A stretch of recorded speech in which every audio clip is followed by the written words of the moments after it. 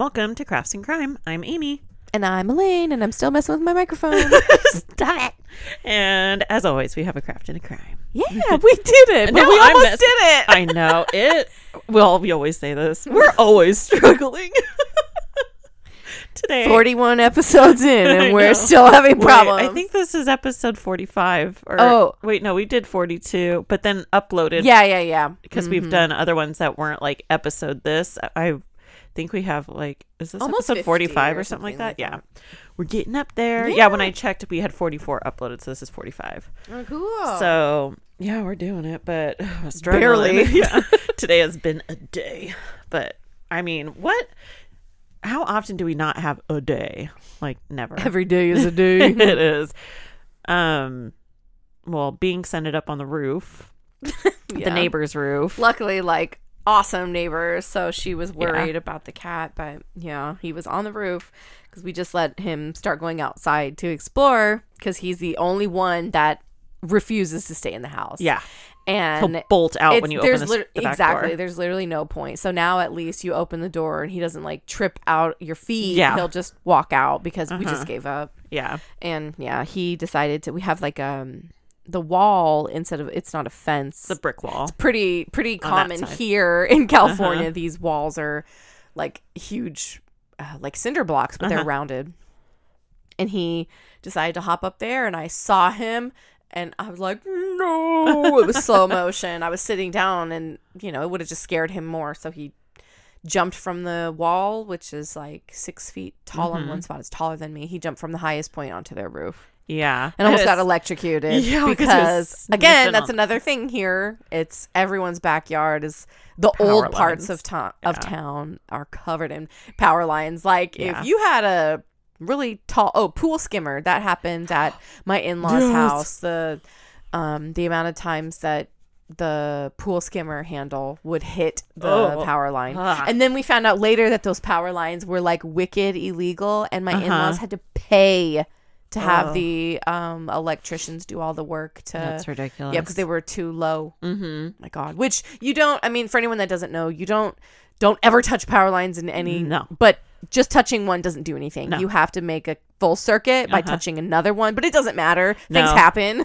Yeah, our power lines, because we have, oh my gosh, remember when they put the new upgraded pole? Because out here we have a lot of, because it's a really old city, so we have a lot of old wood power poles, and so they're starting to upgrade them to those big. There's a huge termite problem down here, and some kind of a wood boring beetle is taking over, so they're killing everything. And so we have a lot of planned power outages, which is like for most of the day. It's usually on by like 3 or so, but it still sucks when they turn it off at 7 in the morning. You're like, don't open the fridge at all. So but when that was so freaky when they had the power lines all like down low, it was crazy in your backyard, because they had to pull the truck into your backyard. They were so lucky. I mean, they plan it like that, but the way that my backyard is, we have like, again, this is a really typical thing in Southern California, really long in these old houses, really long driveways, and then they have like full chain link opening fences for vehicles. And then they close behind, and then we have the garage. They're not connected. The garages have always been separate in these detached old houses because they were made in the 50s. And so, they had to bring their big freaking power truck all the way through. That would not have happened in my backyard. No, they knew it. They know. They planned it this way. It's ridiculous. Oh, God, how would they have? That's insane. They would not have been able to. They would have had to go to one of the other neighbors. Yeah. But it's crazy because, you have to pay for it. They don't... The good thing my grass was crap, because it was either tire truck marks throughout my entire backyard, and they tried to be really careful, but you can only do so much. And they don't give a shit. Good thing I didn't have anything else planted. Or the chickens, like, I know because you didn't have the chicken run back there. No, luckily I don't think they'll have to do any work on there. But if they had to, I would totally have to pick up the chicken run and like turn it, move it completely. Well, I'd have to turn it from the way it's up against the fence and just turn it into the yard completely. Way. Ugh. But I have a headache. So Binks almost electrocuted himself by sniffing the thing power lines on the roof. Yeah. Mm-hmm. So it's literally like the power that comes from the house comes from a tube out of the roof. Mm-hmm. It's crazy. It really is. And then to connect the power from the garage or from the house to the garage, it's another line. So it's all, a lot of power lines. But yeah, Binks. And it's funny because when Binks jumped up on the wall, I remember Lincoln was like, "Oh no, Binks." And you were like, "I promise you he'll be fine." And then he jumps on the roof. Yeah. Because he was afraid he was going to fall off the wall. Well, I did promise he didn't fall off the wall. No, he didn't. He made it down. Yeah. He was scared, though, but he Oh, made God. it down. He turned into a giant puffball and ran under the house. He came out. Yeah. Lenore called him. Okay. I was like, just let him chill. He's afraid. He's all spooked. And then, so I was like, just leave the door closed so he doesn't hear any noise from the house. And then call him in a little while. And she did. And he came out and he was all thirsty and hungry and scared. I bet. It was literally less than an hour of a debacle. And he was like, hopefully he'll never do it again, though. Yeah. Because he realized it's like the little kid that unfortunately touches the hot thing and then they don't anymore. Yeah, I don't think any of my cats terrified. jumped up on the roof. Well, any of my cats. 2 of my cats go outside. But yeah, Kiki wouldn't be able to even if she tried. Yeah. She's going to be 15 in I don't think Johnny. Next month. Johnny, the only thing he wants to do when he goes out is he just wants to lay down in the sun and roll around. I know, that's Kiki. And it's sad because like I can't let him. He's the one that has the kitty AIDS. Yeah. And so his feline immunodeficiency virus. So we used to let him go out. You know, if you're new, we've talked about this before, but we used to let him go outside and now he can't because it's sick. A complete depletion of the immune system, like a human with HIV or AIDS. And so like he the last bout of sickness that he has, he really hasn't recovered from. He's still very wheezy and boogery and he's still super skinny. So I'm gonna buy him this ridiculously expensive cat food. It's a weight gainer. And I also have found a goat's milk powder supplement. Oh, okay. And so it's like I think it's like 1 tablespoon to just like a few ounces of water, because obviously they're not going to drink that much. So you do the warm water and it has a bunch of probiotics and vitamins and stuff, and the probiotics will help from his gut to help build his immune system. He's like an old man, and he's only about 4. I mean, I guess that's unfortunately middle-aged-ish. So but I mean, you know, we're like he's happy, he's cuddly, he's always purring, he's eating and going to the bathroom, but he's just like, you see, is just so frail now. And it's so sad. But he used even to be like a little puffy polar bear, you know. But even like Kiki, she's old. Man, can she be feisty today? Because I had the grumpy old lady. The sheets on the ground that had the bleach on it, and she was like sniffing it, and I went to go shoo her away, and she attacked my slipper. She's like, "You let me smell what I want to smell. I'm old. And so, I'm your elder." She is so old. Like I said, she's going to be 15 on St. Patrick's Day. Yeah. And she's at that age where like I don't know, she's been sleeping in weird positions. And so she's at the age where you gotta like check if she's breathing. Yeah. She sleeps. No, I totally get it. Because she likes to sleep in the bathroom on the towels. And so she's been sleeping in really weird positions where like her neck's all turned weird, or like her face is in the wall, and you're like, what are you doing? And and you stare at her like, is she breathing? And it's like, oh, okay, she's breathing. So, it is. I can't even imagine. Like, yeah, I've never had a cat live this long, so I'm like, but I'm like, I hope she just hangs on forever. Forever and ever. Forever. She will. Yeah, she can't die. Yeah. She's gonna live forever. Forever. She was the first cat that we got as like a family. She's our family cat, and my kids don't know life without her. Yeah. So, but yeah, so she got feisty today. That's good. Yeah, it is good. She's got some spunk in her. Does she still try to go outside? Yeah. So, that's what I started. She'll go outside and then she'll like go in the sun for a second and then immediately come back in. She's like, I changed 5 my mind. minutes later, Yeah. she's like, I don't like it out here. She was just getting her. I dose swear of she's sunshine. got like kitty dementia. Like she will might. like either that or like her eyesight or her hearing's failing or something. But it's like she forgets. Like she wants to go outside and then she's like, oh yeah, I hate this. Let me go back inside. Like she doesn't like to go out anymore. Yeah. But she still begs to go outside. She just wants to breathe in some fresh air for a second. Yeah. She'll get away from these damn kids. I know. Getting some sun. Like all of us, they need vitamin D and stuff for their bones too. Yeah. So she's just getting her sunshine and then comes in. Oh, I'm still all lightheaded from the bleach. Damn kids got the bleach spray for the bathroom and sprayed it on the wall, and it was like, that's crazy. Why? They've never gotten into that, so now we have to do a whole new setup. I'm like, and it was Moving Lincoln that got it, out. and he's 6. Like, what the heck, dude? So. Anyways, okay, I guess we should move on to the actual content of the show. So this was my mom's idea for my craft, because I'm doing the craft. And so I read it to her today when I was on FaceTime with her. So anyway, so I am doing decoupage. Yay! So I was like, it was one of those where I'm like, oh, hopefully you didn't do decoupage this week or something, because you did paper mache, and it's kind of in that same category, family. So decoupage is derived from the French word decouper, meaning to cut out or to cut from something. And it's an art that involves decorating an object by gluing colored paper cutouts onto it. And you can also use like special paint and, gold leaf and whatever. Many famous people, this is new to me. I love it when I learn something new.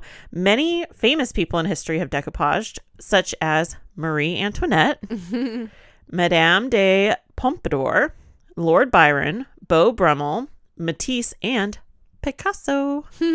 So then, of course, the history of it. The origins can be traced back to East Siberia, where nomadic tribes used cutout felts to decorate the tombs of their deceased. Aww. And then this practice then moved over to China by around the 12th century. And peasants created paper cutouts in like really pretty colors to decorate windows, lanterns, gift boxes, and like a bunch of other stuff. So this Chinese practice spread also to Poland. So you're Polish, right? Yeah. I'm more Polish than anything else. Yeah. So this, spread to Poland, and mostly for women and children. They would just cut out their really colorful folded papers into geometric shapes, birds, animals, and flowers. So in Europe, the art form gained popularity in the 17th century, especially in France. And so the demand for, it was called Oriental lacquered objects, because, like I said, this did originate in China, this art. Well, the demand for it was way more than the supply. So Venetian cabinet makers and lacquers, sorry, my notes are all backwards. They basically made fake lacquer work because they couldn't do the real thing, because they just had to pump it out, I guess. So this was known as lacca contrafata, or counterfeit lacquer. And this is how they would do it. They would hand color prints and engravings of the leading artists that, the demand was for their art, but you couldn't do that. So then they would then cut it out, paste it onto a surface, and then cover it with a bunch of lacquer. So it was like the knockoff, It's like a Fendi purse out of a trunk in Hollywood. Yes. From some tweaker. So it was counterfeit lacquer because it was like all the rage, but then like they couldn't keep up with it. Right. So of course, around this time, if you got a lot of money, people would get master painters to come in and paint their houses with art. So those who couldn't afford all these paintings of the masters cut out and glued down their, they would cut out the picture of it and do the same thing. And they would cover it with lacquer to resemble the original paintings. And this was given the term l'art del povero, or poor man's art. So it's very self-explanatory. Yeah. So then during the 18th and 19th centuries, decoupage just took off throughout Europe, and it was used as a means of decorating bookcases, cabinets, and other pieces of furniture. And I was thinking really cabinets, but then think of like a china cabinet or something that's like really pretty decorated, painted. You could totally decoupage that with like cut out whatever. So so women would cut out pictures and paste them onto like hat boxes, wig stands, fire screens, toiletry objects, like picture like a hairbrush, the back of a hairbrush. So and then it'd be like unique to you too. It's just yours. You're the only one with a hairbrush like that, with those pictures on it. So So this I thought was interesting. A woman named Mrs. Mary Delaney lived in England from 1700 to 1788.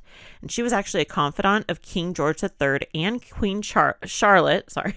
And get this, at the age of 71, she started making botanically accurate reproductions of plants and flowers. Fun. And she would do this by like cutting up really fine tissue paper, and it's really pretty. And you can actually see her work today in the British Museum. But she called these creations that she made paper mosaics, because she's just like piecing together pieces of paper and then lacquering over it.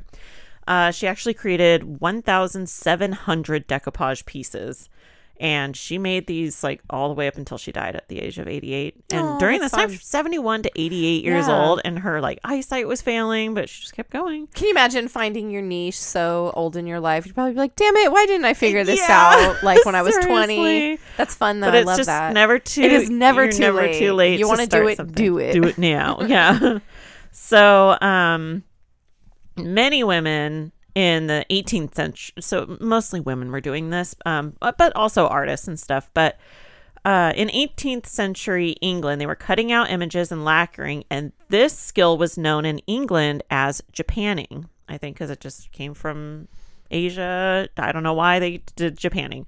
So in 1760, London printer Robert Sayer created a book called The Lady's Amusement, or The Art of Japanning Made Easy. Like I said, mostly women did it. It's like little crafts and stuff. Make pretty papers and glue and stuff. So this book that he made had 1,500 illustrations and had instructions on how to color, glue down, varnish, and polish those cutouts. So he would cut out from the book.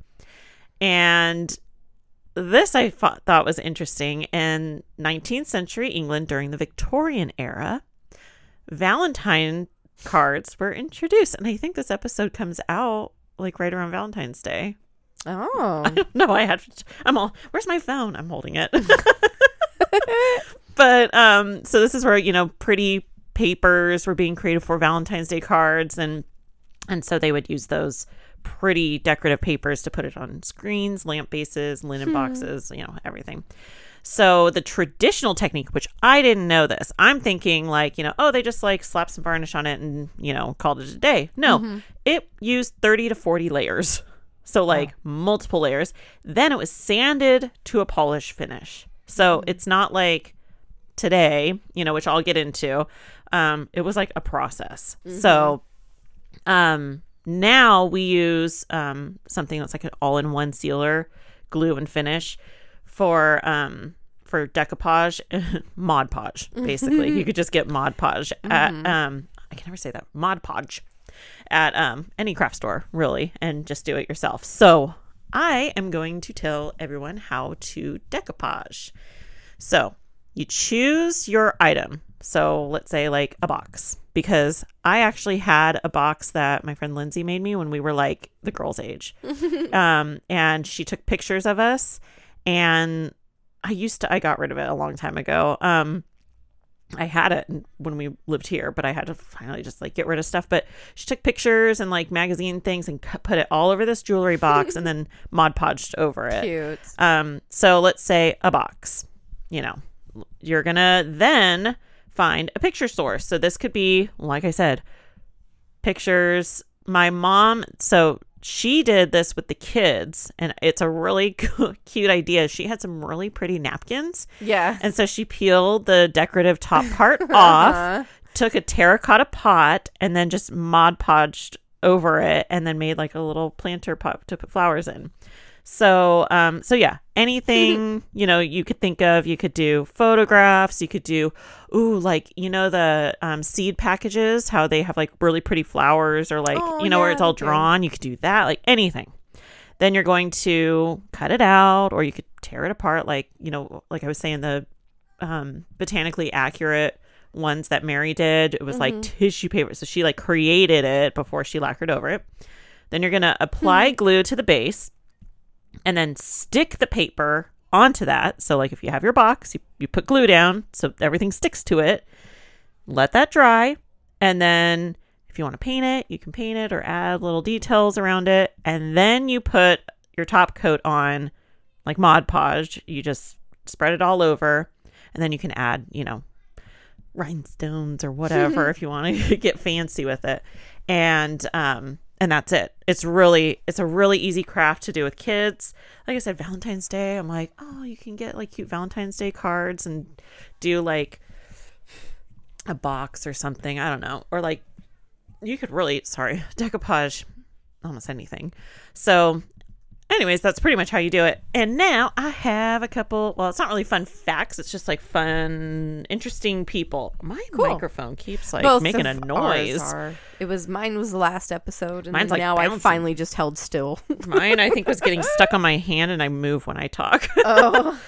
So, J. Terry Jones is a notable, the word, I'm like, decoupager? No, decouper.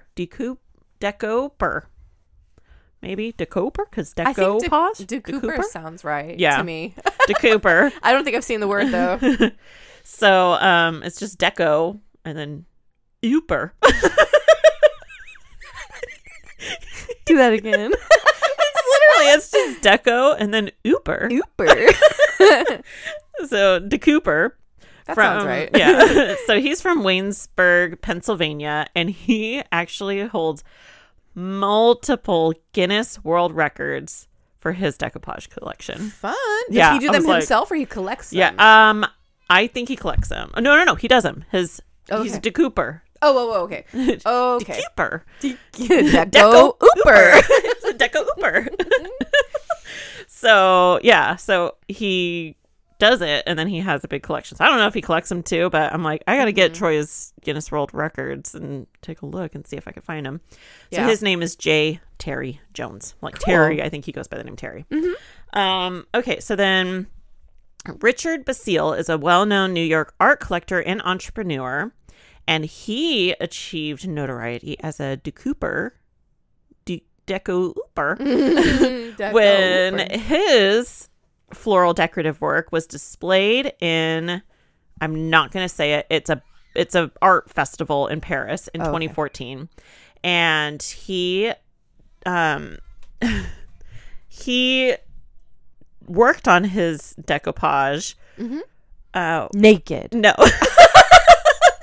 Well, maybe. Sorry, but it just seemed like this funny build-up. It's like, no, I thought this was funny because it's like he's this famous like art collector and art entrepreneur and stuff in New York, but his whole decoupage career, I guess, he was working in the basement study of his parents' New England home. So he did this all in the basement. So you don't have to be like, he's doing it. He's like, I don't need a studio. I'm going to do it in my parents' basement. You know what? I'm going to show this off and I will post it on Instagram. I don't know if you remember this because I just grabbed it from my Facebook. I think it was like, I had just moved into the apartment. So it was like 11 years ago. Okay. At least. So I decoupaged this plate. Pretty. Each of those, post that. Each of those rosebuds are cut out by hand. It's called fussy cutting in scrapbooking. It's from a piece of tissue paper that you pack a present with. I got it from the dollar store. Pretty. And I got the plate from the dollar store too. Yeah. And I wanted to throw this plate across the room when I was done.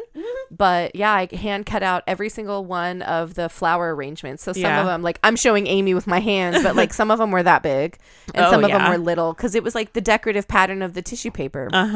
And I had yellow and I had planned to do like a whole set of the pink and the yellow roses. These are tea roses on a big like dinner plate. This is a dinner plate. Oh, okay. After I did that one, I was like, hell no. I couldn't. And then I did the Mod Podge and another layer of just plain tissue paper over the back. So it turned the plate like a frosty transparent. I never used it. I don't even know if I still have it. Now I'm like, oh no. I worked so hard. Yeah. Yeah, that's really pretty. Thank you. Yeah, decoupage is like it's really easy. And anybody girl, shut up. Anybody can do it. Anybody can do it because it's really easy. When you were talking about the mosaic paper project that the older woman Mary did. Yes. I was immediately taken back to, gosh, I don't know if it was third grade with Mrs. Payne or fourth grade with Mrs. O'Neill. It was probably Mrs. Payne. I don't know. Anyway, and we did one and they had brought in a ton of wallpaper samples for us to work with, and that was like my jam. I was so excited. And I remember we had to do an assignment first, which was we had to make a paper mosaic of our like a portrait. And that was so fun. And then the next one was like we could do free art, and I've always done very abstract art. My art teacher in high school hated it, and she just didn't like abstract. So I was like, I'm not good with stuff like that. I don't draw. And so a lot of kids were like drawing things and then like doing a sun in the corner or whatever. So I just ended up doing this like almost like a wave pattern, like a river with rock. It looked very naturalistic, but yeah, we were like 8 or 9. I remember it being really fun though. And the wallpaper samples were so cool because it was just like remnant samples, you know, that my teacher collected. You know, she probably dug them out of the trash. You know how art people are. And I just loved them. Like there were so many textures and they were shimmery. And I mean, I would never put that wallpaper in my house. But it was so pretty. I loved it. Real quick, I'm going to post one of her decoupage arts, but you could kind of scroll through, and this is what she did. Get the fuck I know. out of here. It's pretty amazing. And she was 71 when she started doing this. She made me too. And these are with tissue paper, like I had the flowers, like, but she cut out each individual. That was just one of the things, but she colored them first, so it was like very thin paper, and she would color it and then assemble it. Get out of here. They look like real, like accurate. Yeah, they are. Well, they are botanically accurate. That's amazing. They're really pretty. I'll post a few because there's so many. We post all of them. I know. She has like a whole book, and I want it. I really want it now. It's there's a few. Mrs. Delaney, Her Life and Her Flowers, and then The Paper Garden. I kind of want that one. Yeah, there's a lot, but I'm like, oh, that's a good like coffee table book. And then I know the story behind it. That is really fun. Here there was a picture of her. It's interesting because like crepe paper. Hard to see, but I have a hard time saying that word because it was like a long time. It's 1700s or what? 1700? No, I can't remember. I'm like, the like right now I know a craft that's taking off is like crepe paper flowers, and that was a thing that they used to do I think in like the 70s.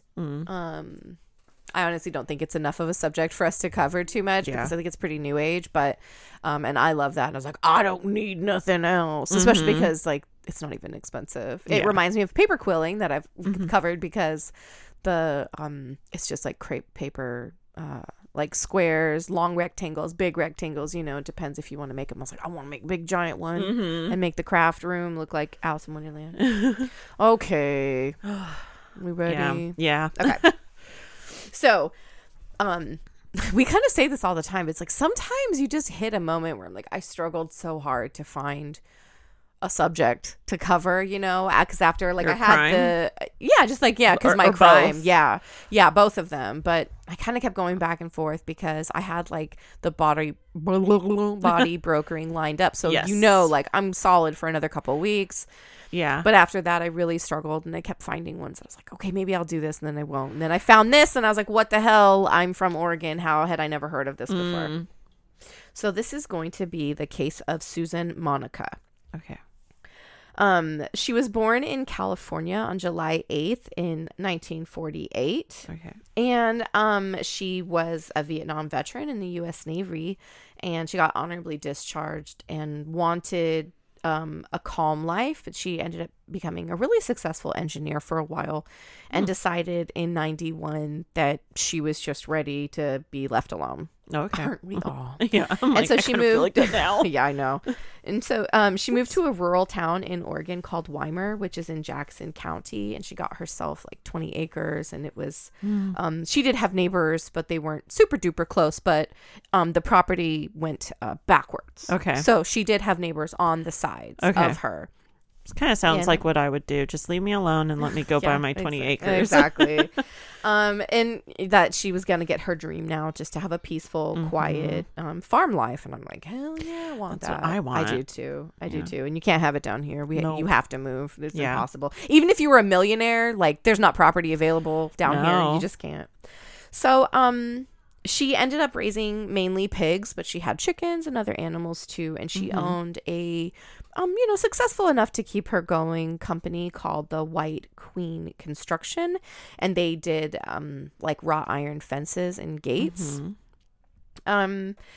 And so because it was just her, she was not married, she didn't have children, because it was just her and she wanted to expand on her farm, she would hire passers through, transients, and from Craigslist. She would put ads up to get help from handymen. This is in the 90s, right? Mm-hmm. Okay. Yeah. Because she moved there in 90. I'm like, I was just thrown because it's like she was born in the 40s, but right, I'm like, wait, Craigslist? She's Craigslist. She's like up in her age. Okay, she's already in her 50s. Okay. When she had started with her farm. And so she would hire these handymen, and because, she was a bigger, taller lady, but it was just her. You cannot do everything on your own with a farm and stuff. So she needed the help. And she would pay them half in cash, and then the other half was room and board. They got to stay in the property, and there was a large barn that was built, and so there were like rooms in that section. Not like a dirty, stinky barn, but it's still a barn.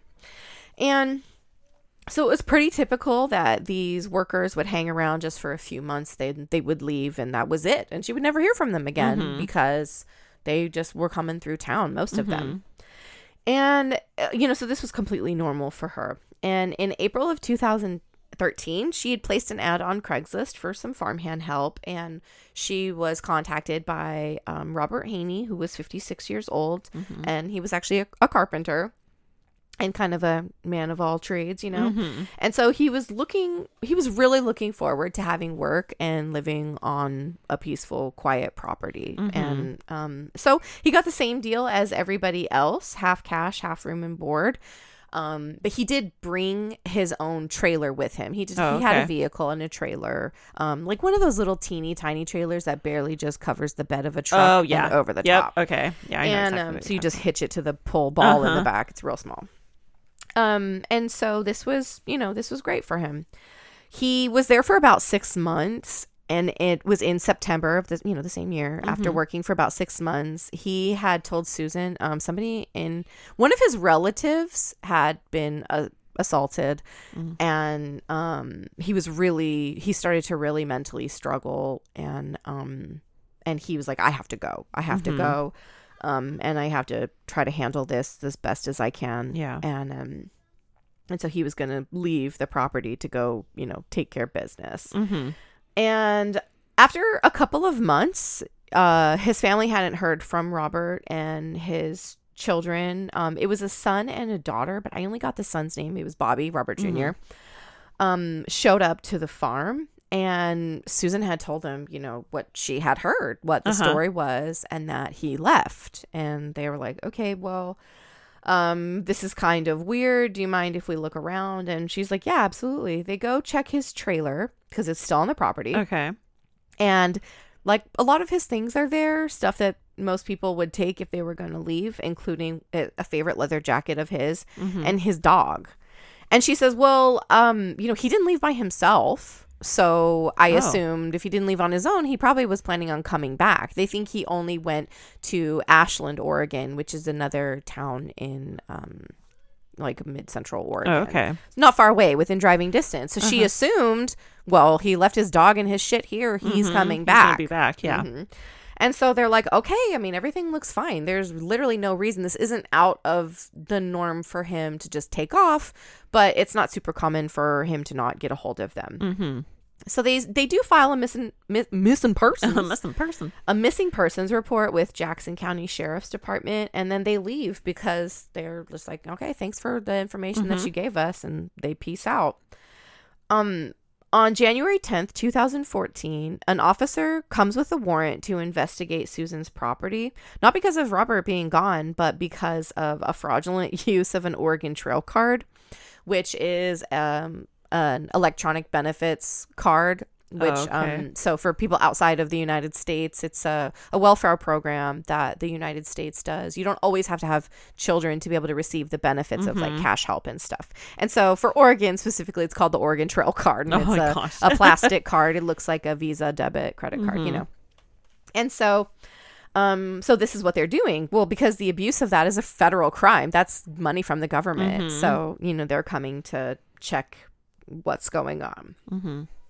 That's weird that they would like search her property. Oh, whatever. Yeah, right. Like, I know. But federal crimes gives them because like she could lie and be like, I don't have that card. So they want to check her belongings to see if she has it. Because it counts as identity theft. Oh. So it's crazy. People don't realize that, but it's a serious, very fraudulent thing to do. So, the officer is talking to her and she's like, okay, it's interesting. This card has been used at a Walmart recently. It was in December that the card had been used. And it's from a man that's supposed to be missing. So we're wondering, like, was he the one that used it? But they're pretty sure it's not, So as the officer is walking around the property, just kind of glancing around, he finds a leg. What? A human leg. What? Yep, from about mid-femur down to the toes. Just a few feet away behind the pig pen. And so it's like on the back end of the property, off to the side by a forest line. So the officer's looking around and he sees like other little chunks of what looks like bone, like little tiny, on the outside of of that. And so he's like, holy shit, this is something going on. What is happening? So she's brought in for questioning. Obviously, there's a leg on her property. Yeah. And so she is arrested for the she's actually not arrested because of the leg. She's arrested first because of the identity theft issue. Yeah. And so obviously she's now being brought in and held for questioning. And the questioning starts with Detective Henderson and Detective Fox. This is going to be really similar to the way that I got the case because we got all the players right here, right now. And so I kind of like this. It's a good flow through. Oh my gosh, sorry. Kids are in the squeaky. Back. I think that's Lily. So, she's asked about the card and Susan admits to using it. She had it for several months because Robert had given her permission to use it on the days that he didn't want to go into town. Okay. She would say like, hey, he would tell her like, hey, can you get me a beer and so because you can't use beer on electronic benefits. Yeah. So she would buy the beer and then she would use his card for food. Which is illegal. Yeah. You can't. That's called selling food stamps down here. So, and they're like, okay, well, that's not technically allowed, but hey, the reality is if I had the flu really bad and I had a benefits card, I'd be like, Amy, can you please take this and like buy me some, I need crackers and whatever. So like, you can technically give someone permission, but this dude's missing. Yeah, I think you're supposed to. You probably have to add it on. You add it on as an approved person to use it or something. That's weird. But what if you didn't have anybody till like the last minute? I don't know. That's weird. So they have now started asking her about all the people that have lived with her the last year. Of course, they got to talk to everybody. So they bring in a man that used to work for Susan. His name is Michael Bales. And he's immediately very cooperative, ready. He's talking. His body language looks fine. He's answering all the questions. He explains that he met Susan through one of his friends in town, whose name is Brady Murray. And Brady and her were closer friends than Michael was. And so he was like, okay, well, I trust you. So this is cool. And he was living on the property. He needed a job and a place to stay. And she was more than happy to help that out. She had no problem with bringing in people who had criminal records. Almost seems kind of dangerous. I know, but like, when you're all alone, a woman all alone. And so she would try to give those who were down a hand up because everybody deserves that in her, in her mind. So, he was there for about 3 months and he was there at the same time that Robert was there too. He said that she was really, really nice in the beginning. This is Michael still. She was really nice in the beginning, but then all of a sudden she just kind of flipped and turned not nice. Like the niceness was a facade. And that, his exact words were that she was a fucking weirdo. And that she would be tending to yell. She got mad easily, just like it was off and on. But not everybody she treated that way because her friend Brady said that she wasn't like that at all. Okay. So, maybe she just treated the help a little meaner. I don't know, So he said that, she had said that oh my gosh. Yeah. Sorry, I'm reading off a laptop. This is like the first time I think I've done it. So I haven't even read off a laptop. It didn't load over and I didn't want to trust my phone. Yeah. So he said that Susan and Robert fought constantly. And because she would say that Robert was lazy and that he never did any work and he would sleep until noon and stuff. He's kind of like, I get the work done. What's the problem? At my own time. Right. I guess so. Yeah. But that Robert was also saying that Susan wanted him to work for like practically no money. Just like, be happy I'm letting you stay here, which like he's living in a room in the barn, but he also has his own little trailer too. Yeah. So like what, like $100 for my trailer to be plopped here? Yeah. Because I did see a picture of his trailer and it doesn't look like it's hooked up to electricity or anything. So anyway, one of the interesting facts that we will get to a little bit was just that she will mention that her and Robert weren't friends either, or that they didn't talk at all, and that there would be times that they wouldn't see each other. But Michael just said that they would fight almost every day. So maybe she just doesn't want to seem like she's an asshole to somebody that's missing. I can understand that too. But one of the things that Michael talks about with her character is that she makes really weird jokes. Like, she's just odd. She seems like she has no social skills. Very monotone, she is odd. She's an odd bird in general when you're just seeing her, but I mean, some people are. Yeah. And he says that one of the jokes she made, which he feels was totally in as a joke, and he laughed even though he hated it, was that at one point, because Susan is a big lady and Michael seems pretty short. I see him sitting in a chair in an interview and he seems really quite short. And so as a joke, she picked him up real quick under his arms and dangled him over the pig pen because he was afraid of them. And she was like, laughing, whatever. But he thought it was funny too. So she was just kind of like, her sense of humor was kind of crappy. Yeah. But weren't we talking about that the other day where it's like, yeah, you think it's funny, but it's not. Yeah. So, he... him being afraid of the pigs, but he did still take it in stride. But then he also said that one time she mentioned how she was curious as to how long it would take to have her pigs eat a whole human body. Yeah. And, that's not really like, I've never been like, I wonder how long it would take for my chickens to eat someone that's dead. Because they totally would. They would. But yeah, that's like the average person isn't thinking stuff like that. So he says that when she said it, she didn't seem like mad. She didn't seem anything. Just so like, I just wonder what, Yeah. It's such a ridiculous thing.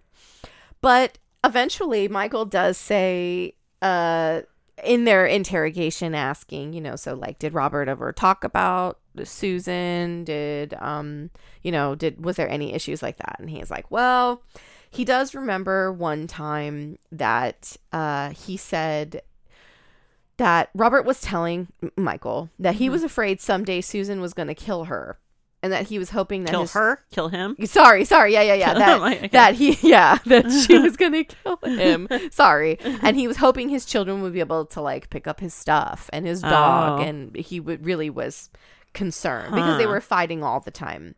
But Michael had never seen any indication that she had said she was going to kill him or anything like that.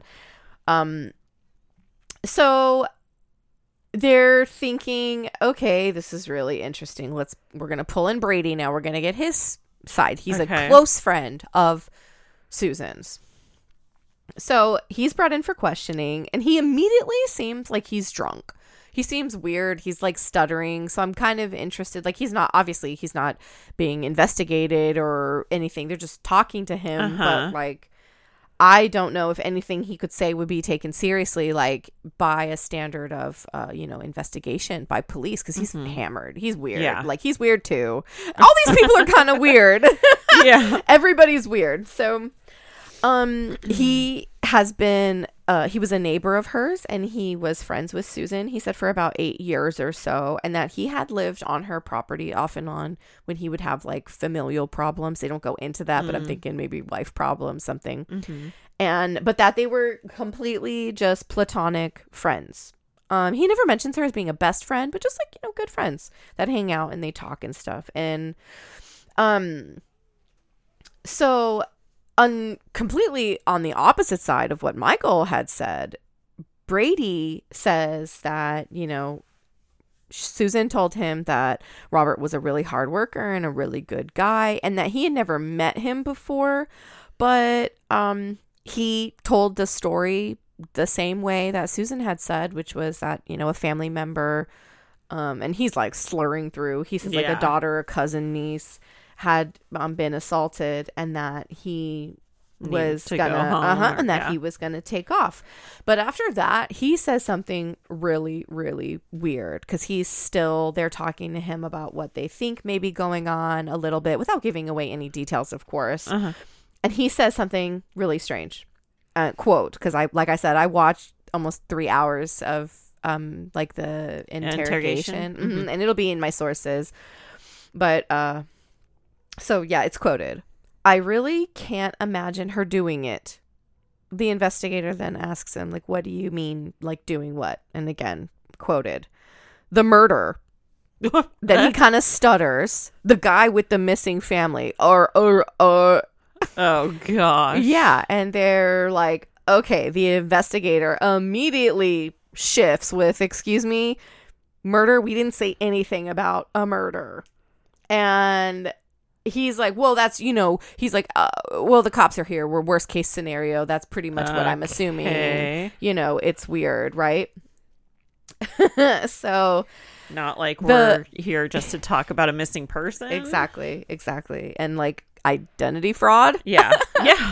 So, but he says the same thing, this recurring theme that Susan has made really weird jokes about feeding someone to her pigs.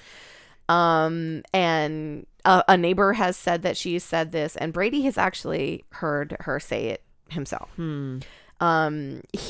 He also seems, though, to kind of be like making excuses for her character, like saying random things like that she's just kind of weird, but that she's a good person. Okay. She's a good person. She's really helpful, which she is. She does. She's helped, a lot of people over the years. So he just seems really upset, and he seems really nervous, but he's a really good friend of hers. So he's just nervous that she possibly could have had something to do with someone's disappearance. That would make anybody uncomfortable. The possibility that one of your friends that you've known for 8 years could have done something. So he knows something's going on.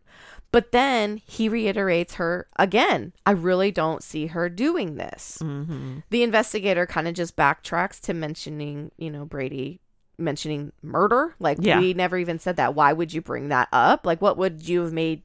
Sorry. What would have even made you think that? Because we didn't say it.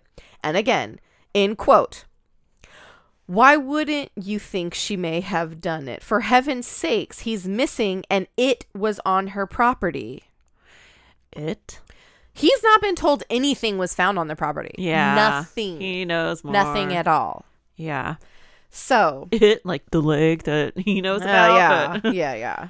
So at this point, the investigators, like, we don't go back and forth to Brady very much until like the end of their interview. And so, this is in tandem on other sides. So in this same point, Susan is made aware that they have found a leg on her property, because up until this point, they haven't told her. Yeah. So now they're asking, like, "Hey, how did this get here? Could it possibly be Robert's?" And she said, "Well, I mean, I don't know. It could be, but I would have no idea how it could have gotten there. He's missing." So, and, she's kind of chuckling. She's being weird, but we already have multiple people saying that she's a weirdo, and she has a terrible sense of humor, and she's given off a vibe that she's odd, Yeah. So she explains that, she has made jokes about feeding someone to her pigs. And investigators like keep pushing her, like, why would there be a leg on her property? But at this point, she actually still doesn't believe them that they have found anything.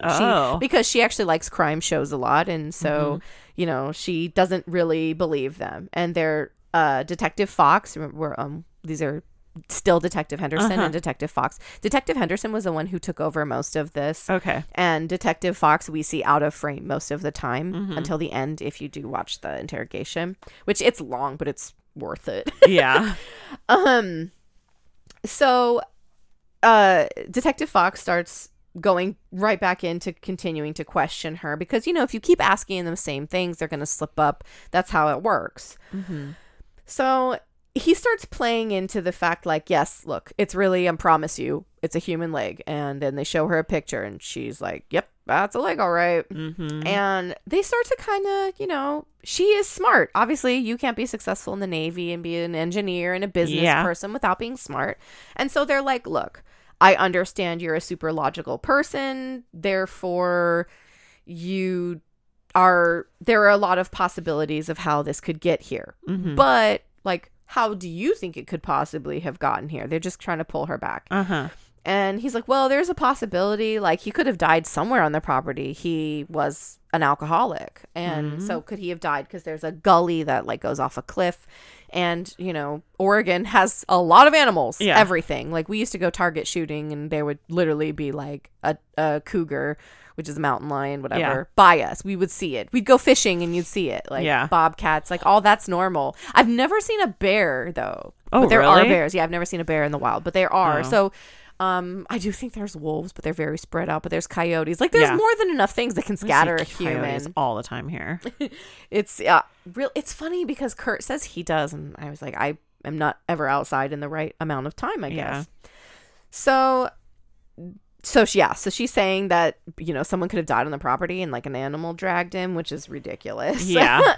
So drug him right over to the pig pen. Exactly. But then she's like, if I would kill him, like, why would I just leave him there on my property, like close by? Like, because that's weird. And she does have neighbors. Like, she's not, like I said, the property goes back. 20 acres back, not to the sides. So, you know, they're like, well, I don't really know. Why does anybody do any of these weird things? In another, like, set of questions that they're going to get to, Detective Fox asks her, like, has anyone else ever just left really abruptly after, like, living and taking up some residence at your farm? And, like, she says no. And he lets her know, well, you know, the thing is because we have to take forensic evidence of your entire property. My God, can you imagine how long that would take? 20 acres. And she had, like, her whole house. And then the barn was massive. And then there's the trailer. So there's like so many structures that they have to check. And so they're, you know, this is normal. They're like, whose DNA are we going to find? Like, who has been living there long enough that we're going to find? So obviously there's going to be like Eric's and there's going to be Brady's. I'm sorry, Michael. Why did I say Eric? Was his name Michael Eric's? Anyway, Eric. I'm tired.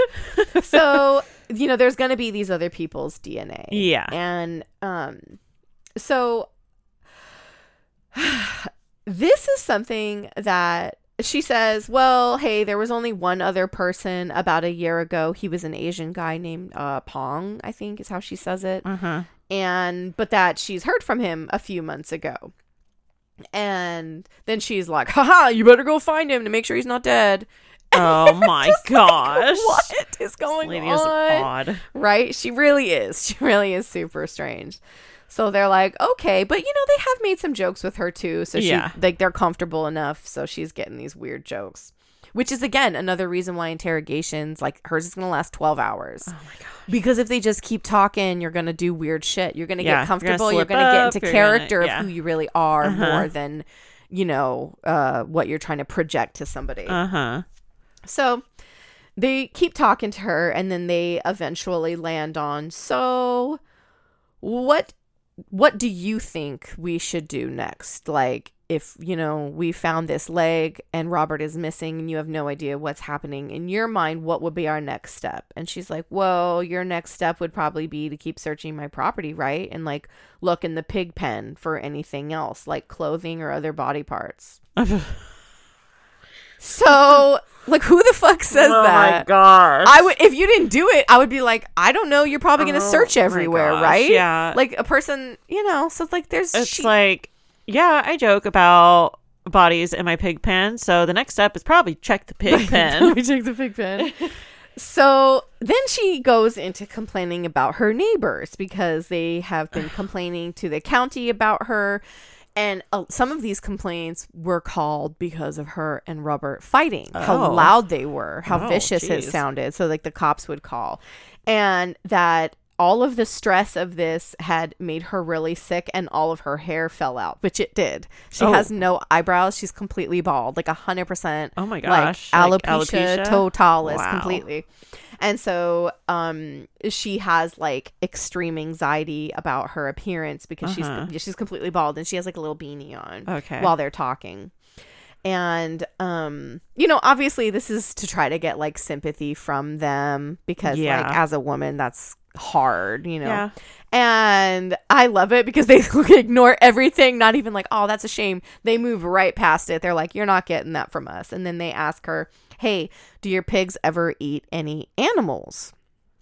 And like other animals, like, would you kill a chicken and feed them to your pigs? Like, would you do that? Because like, as we know, it's never been a problem with me yet, but I will occasionally just throw the egg on the ground, let the chickens eat it. So the thing is, if your animal has already gotten the taste of flesh, it's likely to do that.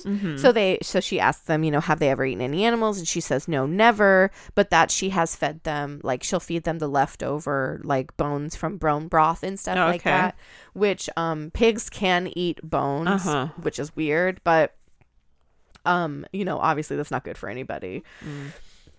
Now, this entire time, something that she does, which I hate because it's just like the sounds constantly, I'm listening to this. She does these huge sighs, like just like, oh, really? And it's like so long and annoying because she just does them constantly. And the thing is, part of that is like when you get anxious, you don't get as much oxygen because your blood pressure, your heart rate are higher. We therefore tend to take in more air. So that could be what she's doing. But she always is sighing and stuttering through all of her words. And as the investigation, but she's been talked to for a really long time with not very many breaks. But just her demeanor is getting weird. And the constant sighing is like a tell. If you're playing poker and you sigh, you probably got a crap hand. Yeah. So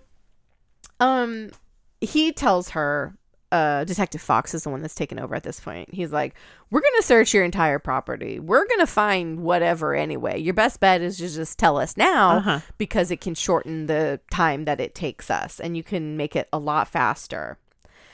So she pauses for such a long time that like we've talked about this one time where like it doesn't really seem like it, but 10 seconds of solid silence is a lot. Yeah. So she goes completely dead silent. And he keeps trying to, he's gotten to the point where they've never been mean to her. And so they're like, look, sometimes things happen. Like accidents happen, mistakes happen. You're human. People make mistakes. Did Robert make a mistake? Like, did something happen? And she hasn't said anything through this. I don't even think she did that ridiculous sigh, but she has been completely silent. And she asks a single question, and quote, if my pigs did eat Robert, would you kill my pigs? What? So she has like more regard for a pig than a human. Okay. She has seemed to not give a crap that Robert has been missing at all. And they're like, what? So Detective Fox, he's stunned, you can tell. And he's just like, we're going to we'll figure that out later. Like, I don't know. I'm not, I don't work for animal control. So, I'm really not sure. So he asks her again, like, why don't you just tell us what happens? This is really important. So she lets out several big, long sighs. And it sounds like that. Like, that's the thing that bothers me is because they're so, even her sighs are weird because they're just like, and it's just constantly. So she lets out a few of those weird sighs and she starts her conversation to their answer to this question. She says about a week or so after Bobby, who's Robert's son, had called looking for his dad, and they had came out and checked. She had gotten up early in the morning, like we do. My chickens know feeding is like 9 o'clock. Yeah. To go feed the animals and go about her day, and that she heard a groaning, moaning kind of a sound in the back. And so when she went to the back to the pig pen area, she saw Robert lying on his back, and all of his insides were on the outsides, and the pigs were eating him. Alive? Like alive. He was still alive. And that the pigs were eating him. And she freaked out. She says she ran inside. She grabbed her rifle and she came back and she shot him in the head to end what she said, was his suffering. Mm-hmm. And the cops were like, what the hell? Like, why would you not call 911? And she's like, we're out in the middle of nowhere. It would have been at least a half an hour solid for him to get help. Yeah. And she could tell like the amount of blood, like he's on his way out. And so she panicked. And so she shot him. So, the problem is that she has like discrepancies in her story, but stranger things have happened. 1 in a million freak accidents, happen. So they're like, oh my God. Okay. Would you agree to take a polygraph test?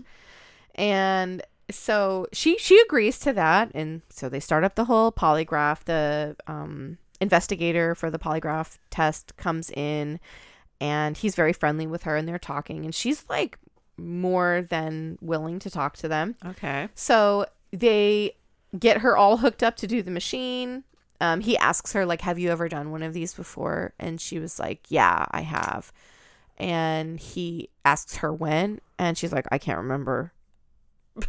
And then she's like, oh, well, it was probably like 40 years ago when she was in the Navy. And so he's like, oh, what was it for? And she was like, I can't remember. You don't remember what you like had? That's pretty serious. Like, that's some probably important information. And so anyway, so even though she has been told to hold still, to be quiet, because that's important guess the whole time. Yep. The entire time she is coughing, sniffling. She's moving in her seat. She's doing those huge sighs. She has a conversation with him after I'm talking my breath out. I'm all mad. After he just told her to please be quiet. Yeah. He does the test 2 times and she will not hold still. Oh my God. And he finally is like, we're not doing another. I absolutely refuse. And she's like, no, I'll do it. And he's like, no, I'm done. She's just wasting time and energy and resources. He's like, no. So he still sits with her. And he keeps talking to her. But even within all the fuss, it shows markers of deception in her questions. So obviously, if you don't know, I guess not obviously, polygraphs aren't allowed to be used in court because they are not accurate all the time. They can be helpful. They can be helpful because the cops can be like, we know you lied about this. Yeah. But they aren't able to be used, but it did show that she had lied a little bit within the bits that they were able to get with her fussing and nonsense. So the investigator of the polygraph test has asked her, because he is a police officer, he's asked her to finish, just finish explaining how she got rid of him. And she says that she ended up leaving his body with the pigs for 2 days to let them eat. And they asked her, were you hoping that they were going to eat all of him? And she was like, yeah, but after 2 days, I couldn't look at it anymore. Yeah. I didn't. And also the meat was going to go bad. She didn't want her pigs to get sick. Yeah. And so she took his clothes and the rest of him out of the pig pen, and she burned his clothes in a burn barrel pile she has, and put the rest of his pieces in bags and just put it in the back of the property. They didn't eat the skull, and obviously that piece of leg. Yeah. And just little bits. It really wasn't that much. Yeah. And so she draws them. She asked them, she's like, here, I'll draw you a map, Yeah. She's like, whatever. Yeah, 'cause that's 20 acres. It's a lot of so area. She draws them a map, it for sure is, on a piece of paper. And so they're still trying to get a justified reason from her. They're trying to give her that possibility. And she's not taking it. They asked her, did he try to attack you? Did he steal from you? Did he? Yeah, you just want a reason. What? Why? Mm-hmm. And she's like, no. She has stuck by her story that he must have, that he had to have fallen in, that he was just messing around and he had to have fallen in, and that he could have been drunk because he did drink a lot. Yeah. And so like maybe he was just messing around with the dumb pigs and fell in drunk, but so yeah, so she is stuck by her story, and they're asking her like, look, you've drawn us a map for this part because we're going to investigate the whole property. Like, is anyone out there? Like, now is the time to tell us. And she says, not to my knowledge. What? It's your 20 acres. You're outside all the time. How would you not know? But, I don't know. Not to your knowledge. Somebody could have dropped a body. I don't know. And they're like, what? How could you not know? So they're going around. They're still asking. They move back a little bit. She tells them she thinks Robert was depressed and his drinking had gotten really out of control after, he had heard about the assault, because he didn't leave right away. Okay. And so she's obviously trying to drop hints that he tried to kill himself by climbing in the... Who would do that? Yeah. Oh my God. Eat me alive. That's the way I want to go. Like, no. It's so funny. But it's just like so it's so ridiculous. Stupid. It's like, really who would do that? Yeah. I want to die a slow and painful death, being eaten alive by pigs. By huge, scary pigs. Yeah. So, at one point, she was talking about how, she couldn't leave the pigs out there for longer because it wouldn't have been good for the pigs eating them. Yeah. But the way she had started this story, that phrasing again was, in quote, I could have left them. Them. Like, now I kind of understand that, like, if you didn't know a person, like using a they, them. They were over there. I left them. Yeah. But she knows Robert for 6 months. That's a weird way Not to even phrase him, that. Yep. No, I could have left them. And then she immediately stutters and backtracks with, I could have left him, with an emphasis on the him part. Like, she caught what she said, right? Maybe she's done it before. So Detective Henderson, he gets like a lot more gentle with her, and he actually like leans forward and he has his hand like on the desk and like a kind of comforting, and he's like, just tell me the whole truth. Right now is the time to be honest. It's been like 9 hours. You got to give us a break. And she says again, quote, oh God, give me another piece of paper. There's part of another body. His name is Steve. What? Oh my gosh. So the cops are immediately like, what? So here's the story. Stephen Delicino was 59. He had been working and living there, and he went missing just the year before. Oh. Just like a lot of other ones that she had, he showed up for work out of the blue, responding to one of the ads. Like, he didn't even email her. He just came. Showed up. And that was normal. And that was normal. And unfortunately, no one had come looking for him. He didn't really have anybody. He was he had a record of stealing and drug, DUIs and things like that. And she said that he had been stealing guns and little things around her home. And then when he said he was going to leave, she confronted him inside of her house. And that's when he took one of the guns. It was just like a little pistol and only had like a little tiny barrel. It's weird how some of those like self-defense guns are so little and just ridiculous looking. And so they were fighting, and he pulls this gun out. And he says he didn't want to go to jail again. And so he shot himself in the head. Which, I mean, yeah, that could happen. That could absolutely happen. And you're like, okay. But in kind of asking, like, this doesn't make any sense, she goes back and they're like, he shot himself right there in your bedroom? And she was like, yeah. So they're expecting, like, okay, we're going to find this dude's blood in her room bedroom somewhere. But then she changes her story again. And she says that he, like, shot himself while he was running out of the house. And then she changes her story again.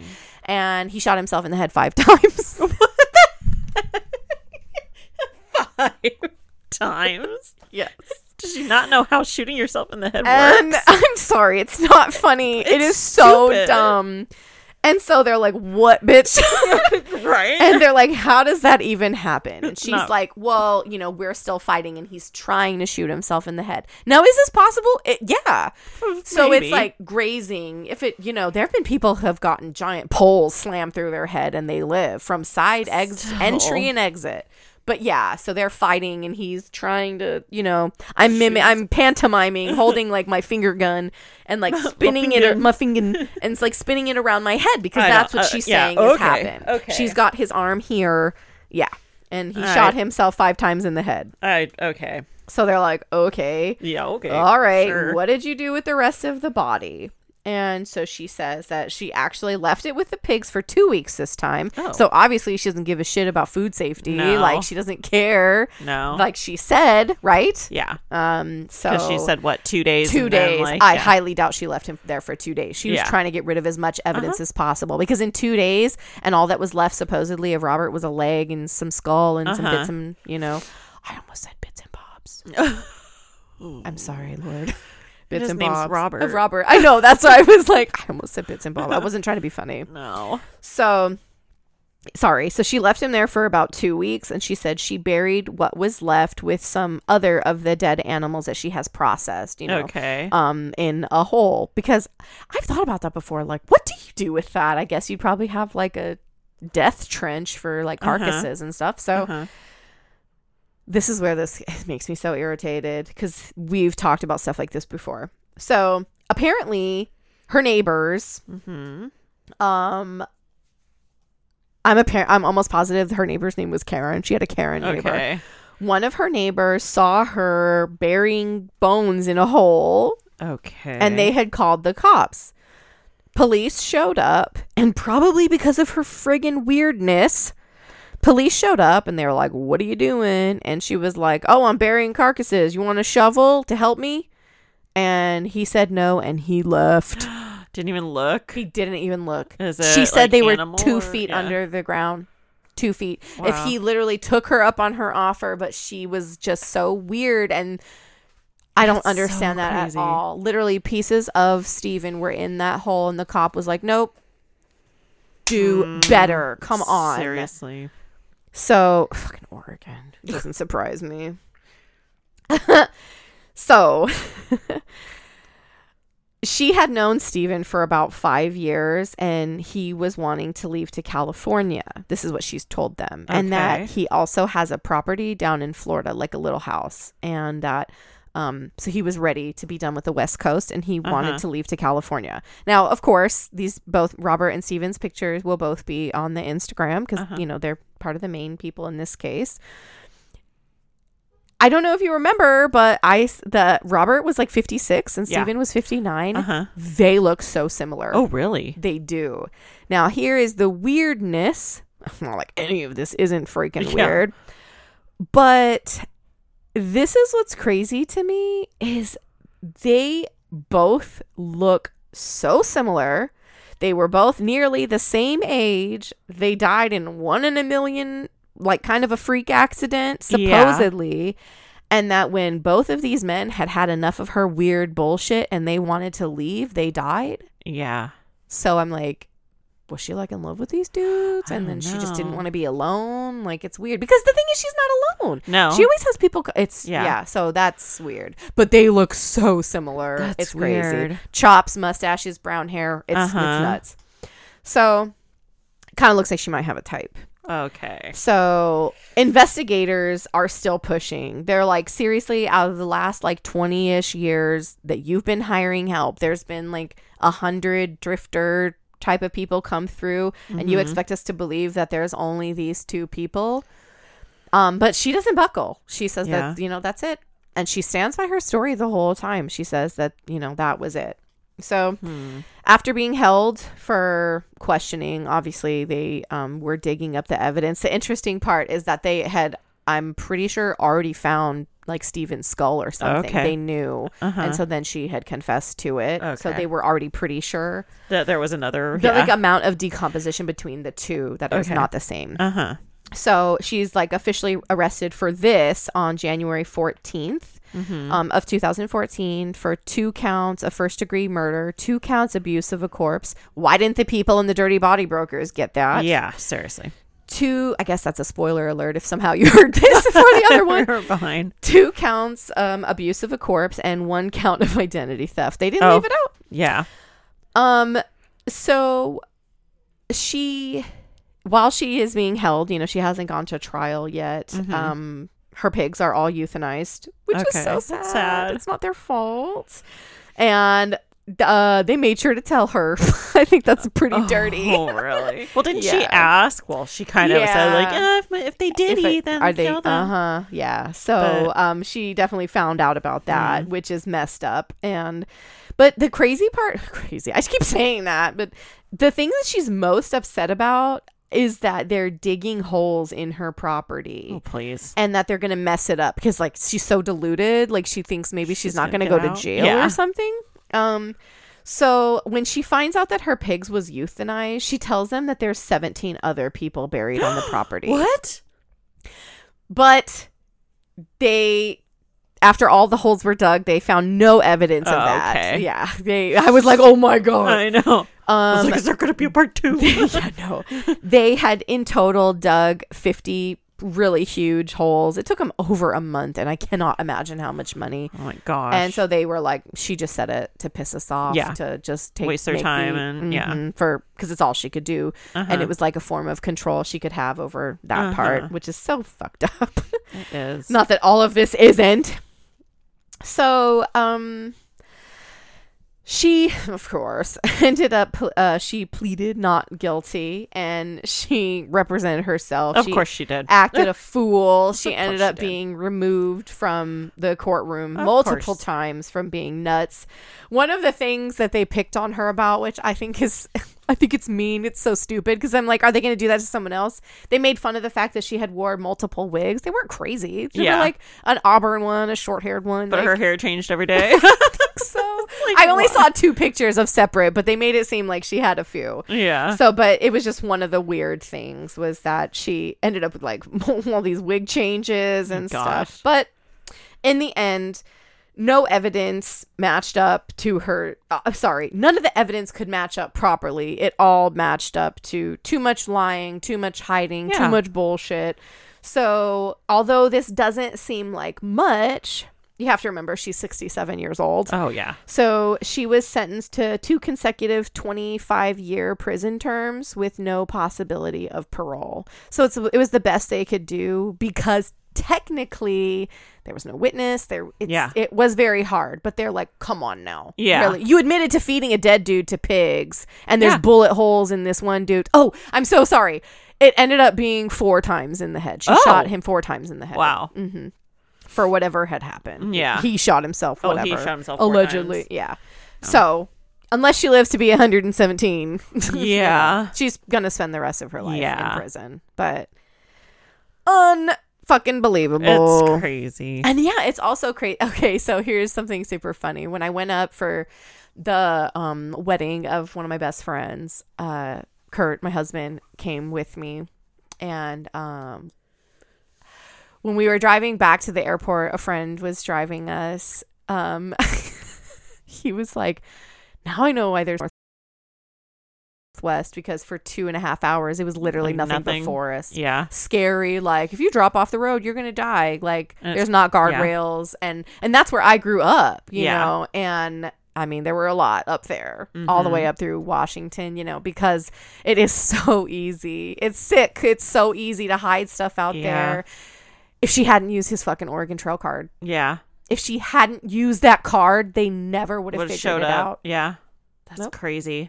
Yeah, because the only reason that the body was found was because they went and... Wow. The last one, the body brokers, was because of taxes, and that one was because of fraud. See, people? No, but I was so messed up. I can't believe it. Yeah, I knew right away when you said a leg was found by the pigs. I'm like, she killed him and put him in the pig pen. Yeah. Yeah. I thought, I never heard anything about Brady. There is nothing. Obviously, he fucking knew. Yeah, he knew about it. He knew. So what I'm thinking is that possibly, because he's like her closest friend, what if he was her one call? Yeah. And he's drunk all the time. He was obviously, there's something with him in that or video. He was there when the body was in with the pigs. So like, the thing was, when this first started, I mean, I had never heard of this before, to my knowledge. Yeah. There's a movie we should watch. It's called The Pig Lady. Oh, okay. And it's like a horror movie. Okay. They made like based off of it, but yeah, it was weird. Wow. Like I first thought, like I was like, maybe she didn't, because a woman on a farm all alone. I was like, oh my god. Yeah, I thought this was going to go a different way. I did too. Yeah. And I still think like Brady had something to do with it, but because she did not mention she didn't. And I mean, if you were going to lie, you'd probably try to put it on someone else if you were already lying so much. So I really don't think he had anything to do with it, but she had to have told him.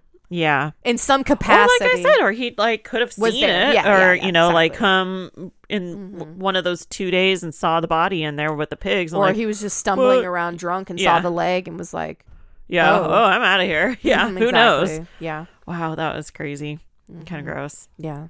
Especially because like I used to have a pig and thinking about Hank like eating a body. Ugh. Well, if you like the movie Snatch, one of the bad guys talks about that. He's like, he even gives like the measurements and stuff of how fast a pig can go. That's crazy. When you have a bunch of pigs. And I was like, who found that out? Isn't that, I doubt they have that at the body farm. The place where they have the bodies in like cages for decomposition for forensic purposes, you know. Yeah. I think probably the most they would do is, I'm sure, along the body brokering, somebody probably could donate their body and it would probably get used like, let's throw it to let's like throw it out to a pack of coyotes and see what it looks like when they take pieces. So you can identify whether it was animal or human, you know. Exactly, like just animal scattering like, bits. Yeah. Wow. I think it's really odd because, like, fun fact, you know, a lot more animals than people think eat roadkill. Yeah. And so like owls eat roadkill. You know, most animals will. Like, they'll try it if they're desperate enough. Yep. Okay. I have chills now. That's gross. Because I was like thinking, you know, once they taste blood, that was our dog Fred.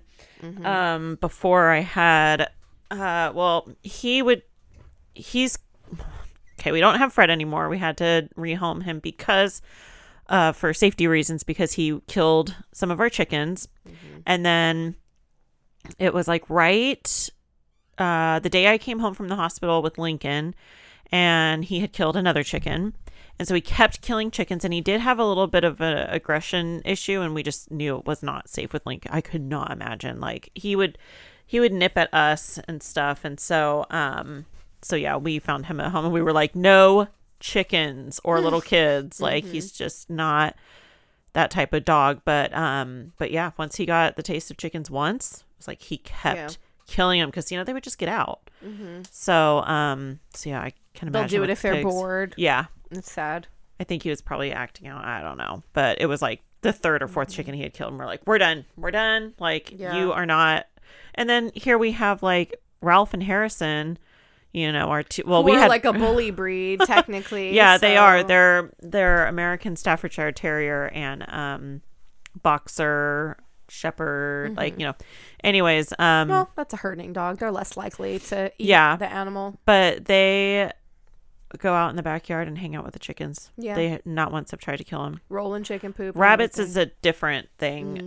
Harrison has killed a rabbit before, but that was a freak accident when the cage, sure it was, Amy. No, it was the wiring in the back of the rabbit fell. Sorry. The back of the rabbit hutch thing, the wiring came out because they were running around so much in there, and so the two of them got out, and then Harrison, it was at night, and so yeah, that was the only time. But now it's like there's absolutely no way those rabbits can get out the way we have their big metal cages. But yeah, it's like with the dog, like, and the thing is too is like it's not their fault. No, and so it's very hard because, like, obviously you can't like discipline them for that. I'll see people in the chicken group that, oh my god, they're like, tie the dead chicken to the dog's neck and let the chicken rot. I was like, what? That is abuse. Wrong with you? Yeah. Like, no, I'm so happy that my dogs don't care about the chickens. They run around. They could care less. And like I said, all my chickens are free range. So Binks likes to chase the chickens. I know. But he likes to punk them. Like